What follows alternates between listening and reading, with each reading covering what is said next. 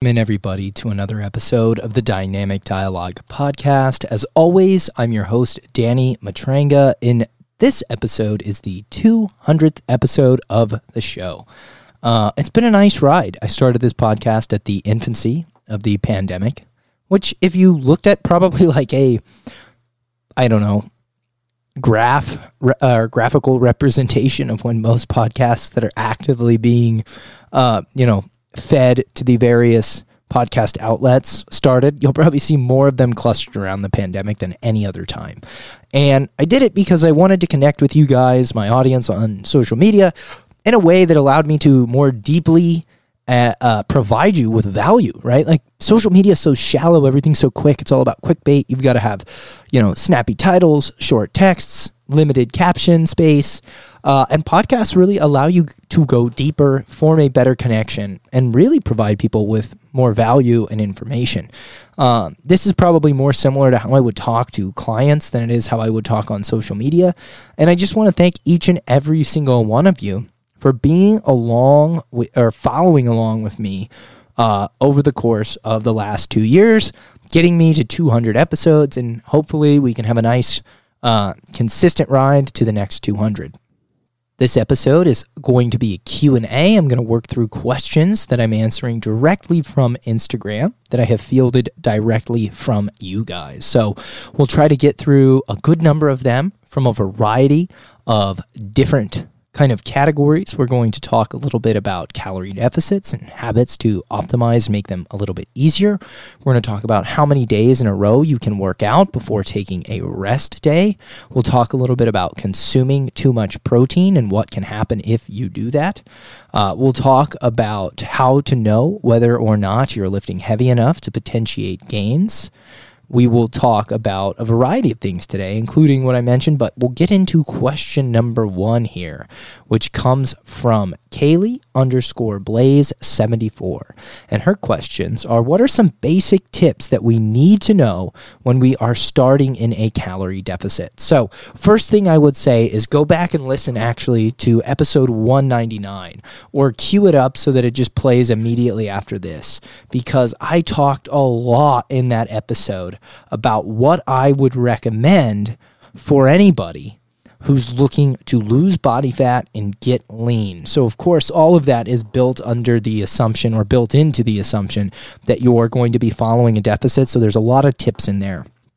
But some of the best tips I can give you on the front end would be understand that the larger the deficit, the faster the rate of weight loss, and the faster the rate of maladaptation.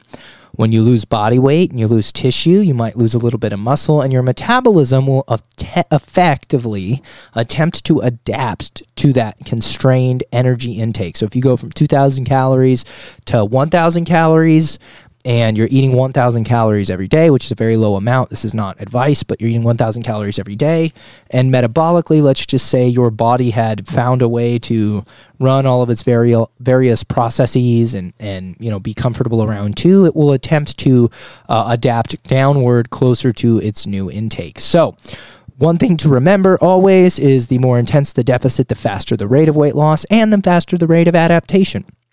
For most people, I think 500 calories below total daily energy expenditure, or 500 calories less than you need to maintain your weight, or a 500 calorie deficit, there's a bunch of different ways to communicate that, is the sweet spot. For more advanced dieters working on a time frame or a time crunch, you can go a little higher. For smaller dieters who maybe are already working on a constrained energy model, you can go a little bit lower, maybe 300 if you give yourself a long enough runway. Tips I'd recommend are when you're calculating your macros or you've established your deficit, do prioritize your protein over any other macro. Not that fats aren't essential and carbs aren't important, but protein is going to be valuable for the maintenance of muscle tissue, because you don't want to lose too much muscle in a deficit. Another tip I would give you is to make sure that you're actually calculating the right number. So you're not looking to calculate your resting metabolic rate or your base metabolic rate. You're looking to calculate your total daily energy expenditure. You want to calculate that or estimate or approximate that, and then reduce your intake below that number. Your total daily energy expenditure is approximately your maintenance calories. Eating less than that will be the deficit. Load up on vegetables would be another tip that I would recommend.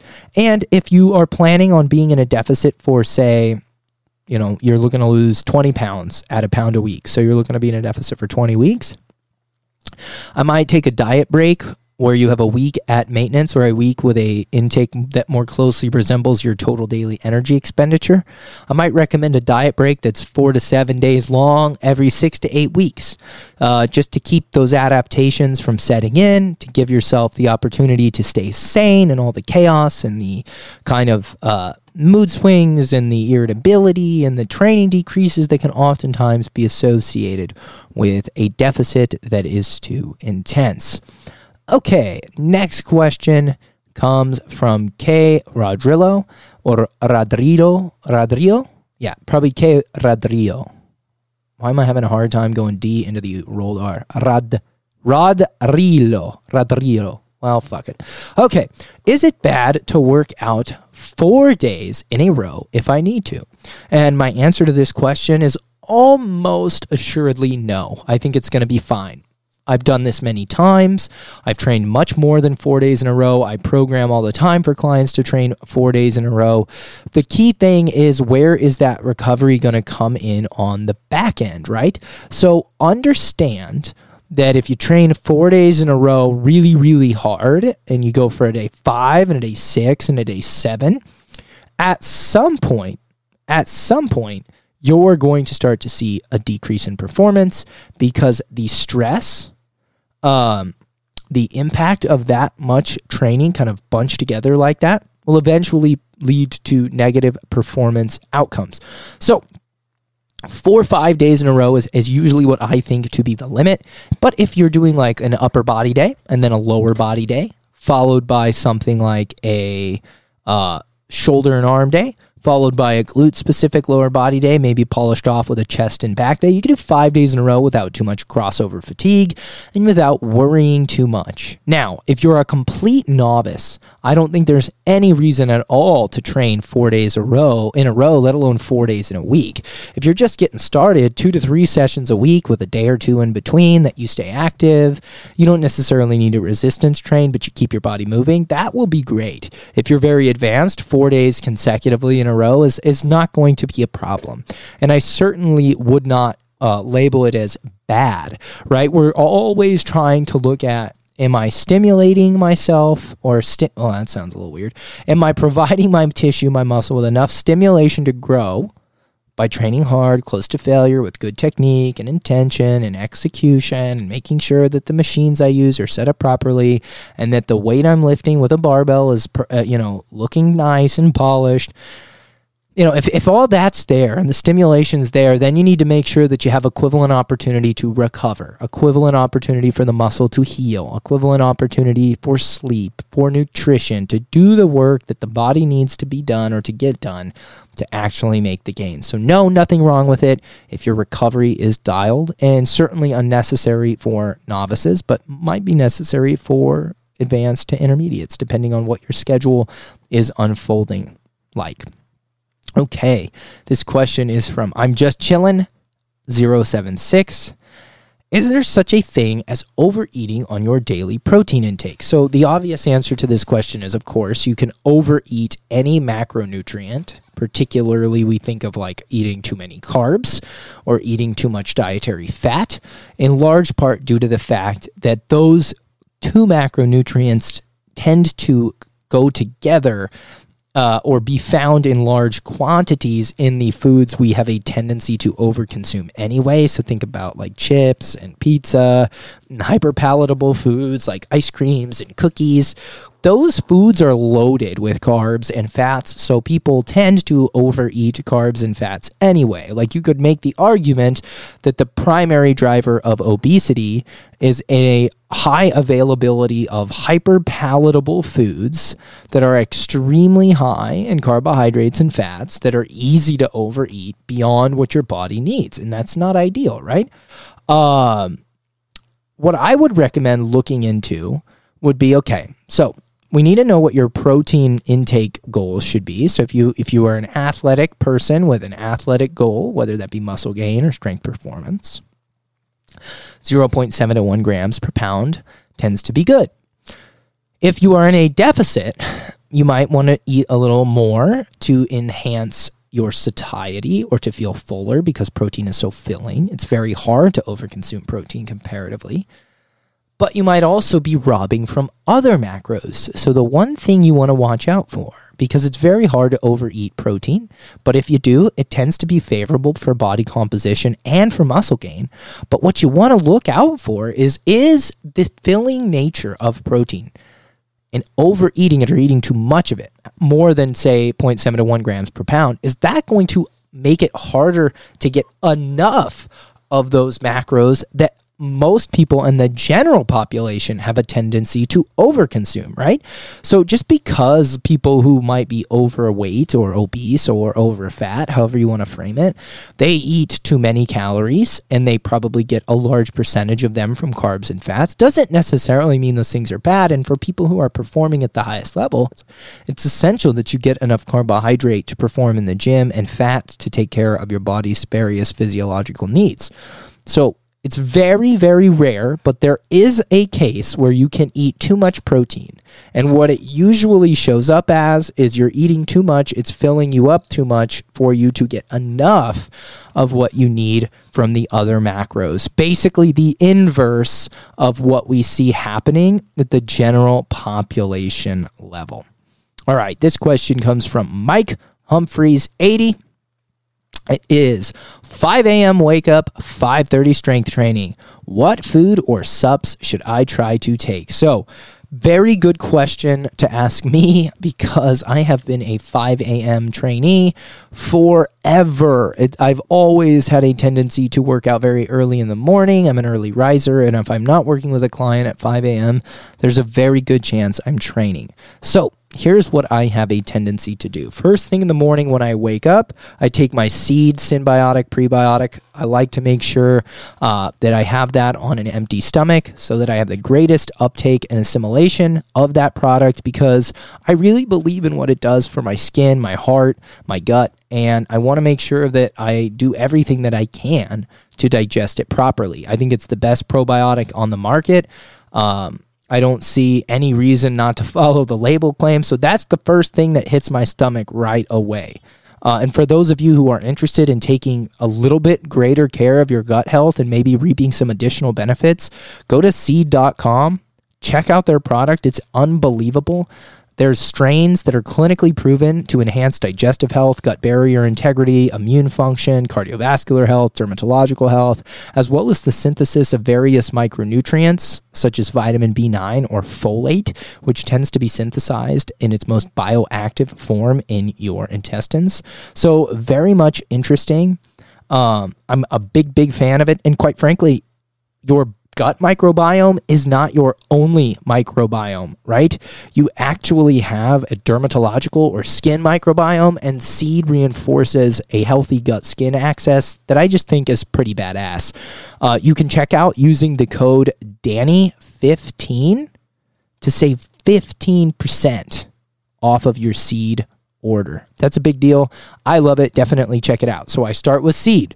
Then I have a huge 42-ounce flask of water, and in that flask, I mix 1 packet of another partner, LMNT's electrolytes. I'm a big fan, especially with these hot, sweltering summers we've had out here in California, of getting ahead as much as possible with my hydration, right? Like that is really hard to do for most people, to just get enough water throughout the day. So I like to start my day with a big 42-ounce flask of water, and I mix 1 packet of LMNT's electrolytes in there, which yields 1,000 milligrams of sodium, 200 milligrams of potassium, and 60 milligrams of magnesium, which for those of you who train early in the morning, you're probably really well aware that you get shitty pumps compared to when you train in the afternoon and you're well fed and you have enough sodium.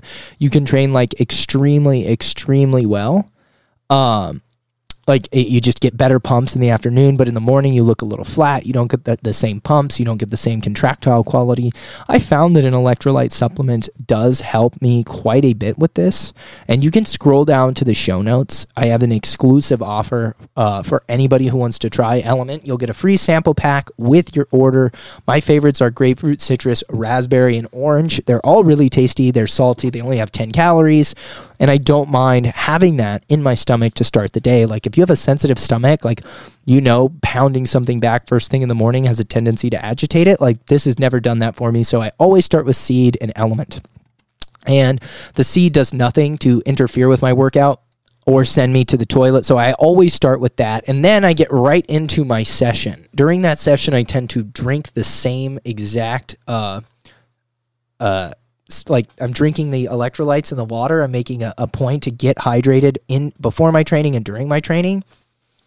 I don't love to eat especially if I were waking up at 5 and training at 5:30. That's just not enough time for gastric emptying, for that food to get through and absorbed. I feel like it would always just sit too heavily in my stomach. So I will opt for a post-workout protein shake with a large serving of carbohydrates after I finish training to make sure that I can recover, or a large meal. For me, I'm always on the go, jumping back and forth from my house to the studio. So I'm a kind of big proponent of a protein shake with some cereal, something that's quick, easy, and that I can just kind of use to hit those macros that I think are most important, especially after fasted morning training. I like to be sure to get that stuff into my system. And so, more important than anything, I'd say, is that post-workout window in this specific context. Like if you're training midday, it doesn't matter so much if you're already fed, but if you're fasted and you went to bed late at night, maybe your last meal was at 7 p.m. and you're waking up at 5 and training hard, I do think that there's good rationalization for that post-workout meal. So that's how I've approached 5 a.m. training, for the last several years.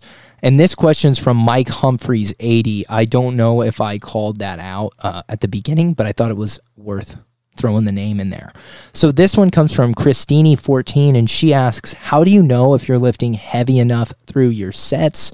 So this is interesting, and it's very much goal dependent. If your goals are hypertrophy, because you can build muscle with like anything from 5 to 30 reps, or 1 to 30 reps really, your weight can fluctuate. Like what you might use on an overhead press 1 rep max might be very different from what you might use on a 30 rep set of lateral raises to failure till you get that juicy pump, right? Both of those can be stimulative. Perhaps a 1 rep max, not so much as something that's going to get you close to that true failure where the muscle just completely fails the target tissue rather than just being simply unable to coordinate to move a massive weight. But quite frankly, what you want to be calibrating off of isn't necessarily how heavy you are lifting, although I do think you can make the claim that having a substantial amount of weight on the bar will make a big difference. You don't want to, be weak sauce in selecting weights that are consistently lighter than your previous weights or consistently the same as your previous weights. You always want to be striving for small incremental progression on every lift. In the weight department, I don't think that's going to hurt most lifters. In fact, it's probably a good keystone habit. But what you should really be calibrating off of is, are my sets looking good? Film your sets. Look at them. Look at the technique. Look at the execution. Am I controlling the entire range of motion? Am I feeling the target tissue? Am I taking it close to failure, right? For muscle growth, that's really, really important. And if you're always doing this stuff with light weights, you'll get some gains, right? But if you consistently do these things with greater weight, week in and week out, you'll make phenomenal gains. And, that's really at the core of how I do all of the programming for all of my clients. It's even how I program for my app-based group training groups. I don't change the movements each and every week. I think it's actually really important to keep them by and large the same. And even when we change blocks, to try to change to analogs of those movements, because that gives people time to rehearse, really dial in the movements, dial in the technique, dial in the execution, get to where they need to be from an effort standpoint and from an output standpoint, because that stuff makes a big, big, big difference. If you are constantly jumping around and trying new things, you are going to make very, very little progress. You need to do things similarly enough with good form and execution that you can add weight or add sets or add reps, right? So there's more things to focus on than just making sure you're lifting heavy enough. But over the course of your training career, consistently look to add 5 to 10 pounds every couple weeks or every couple sessions to a variety of your lifts, specifically on those compounds, and that is going to make a huge, huge difference for you. Okay, last question comes from the LA hairstylist. She asks, okay, started weight training 3 months ago, haven't seen any physical progress. Why? So simple answer is that it takes longer than 3 months to see change, especially because you see your body every day. If you saw somebody for the first time in 3 months, I'd bet you they noticed a difference. But when you see yourself every day, it becomes much harder to make real-time, accurate assessments of your physique. It all kind of blends together. So, first thing you need to understand about how your body changes when you start resistance training. The first changes are increases in neurological efficiency. You move better. You become more coordinated. You increase something called intramuscular coordination. So the ability of your muscles to work together, like your lats to work with your rhomboids, to work with your biceps, etc. So a lot of the adaptations in the first couple months are specific to just becoming more coordinated and getting better at the various movements that you're performing. And as you become better at those, you can have high enough outputs to develop new tissue. You can train closer to failure with substantially better recovery. Like, good things happen after your first couple months, but your first couple months are all about establishing the foundational movement patterns and efficiency to do things correctly. You're not going to get insane progress with fat loss even in that timeline. So assuming you're doing this program while simultaneously watching your nutrition, like 3 months is enough time to see some results, but for most people when they're just getting started, months 1 to 3 are all about troubleshooting and figuring out how not to make the same mistakes. So I would say definitely keep pushing. We talked a lot about what your training should look like in the last question, but if you are 3 months into training, not seeing results, a solution I might have for you is to try my group training program on the Train Heroic app. You can try it free for a week. The links are in the show notes. We have Elite Physique, which is a 4 to 5 day a week gym program for women looking to develop their glutes, back, shoulders, arms, lats. And then, of course, we have Home Heroes, which is bands and dumbbells, accessible for everybody. You can do it at home in 30 to 40 minutes on a lunch break. Don't need a ton of space, don't need a ton of equipment. But those programs are progressive, they're adaptive, and they're designed to keep you moving. And for many people, you need structure to see success after your first couple months and years, because you can really get by with just showing up. But honestly, after the newbie gains fade, it becomes harder and harder to see results. And if you're not seeing results 3 months in, I wouldn't panic. But getting on the structure train and getting on a program early is something that I wish I had done. So I think you'll see better results with that kind of structure. So guys, that does it for today's Q&A. We will definitely be touching base later. I want to thank you all again for subscribing and downloading and listening and sharing and reviewing the podcast. We are 200 episodes in, and I couldn't be more thankful for each and every one of you. Thanks a ton. Catch you on the next one.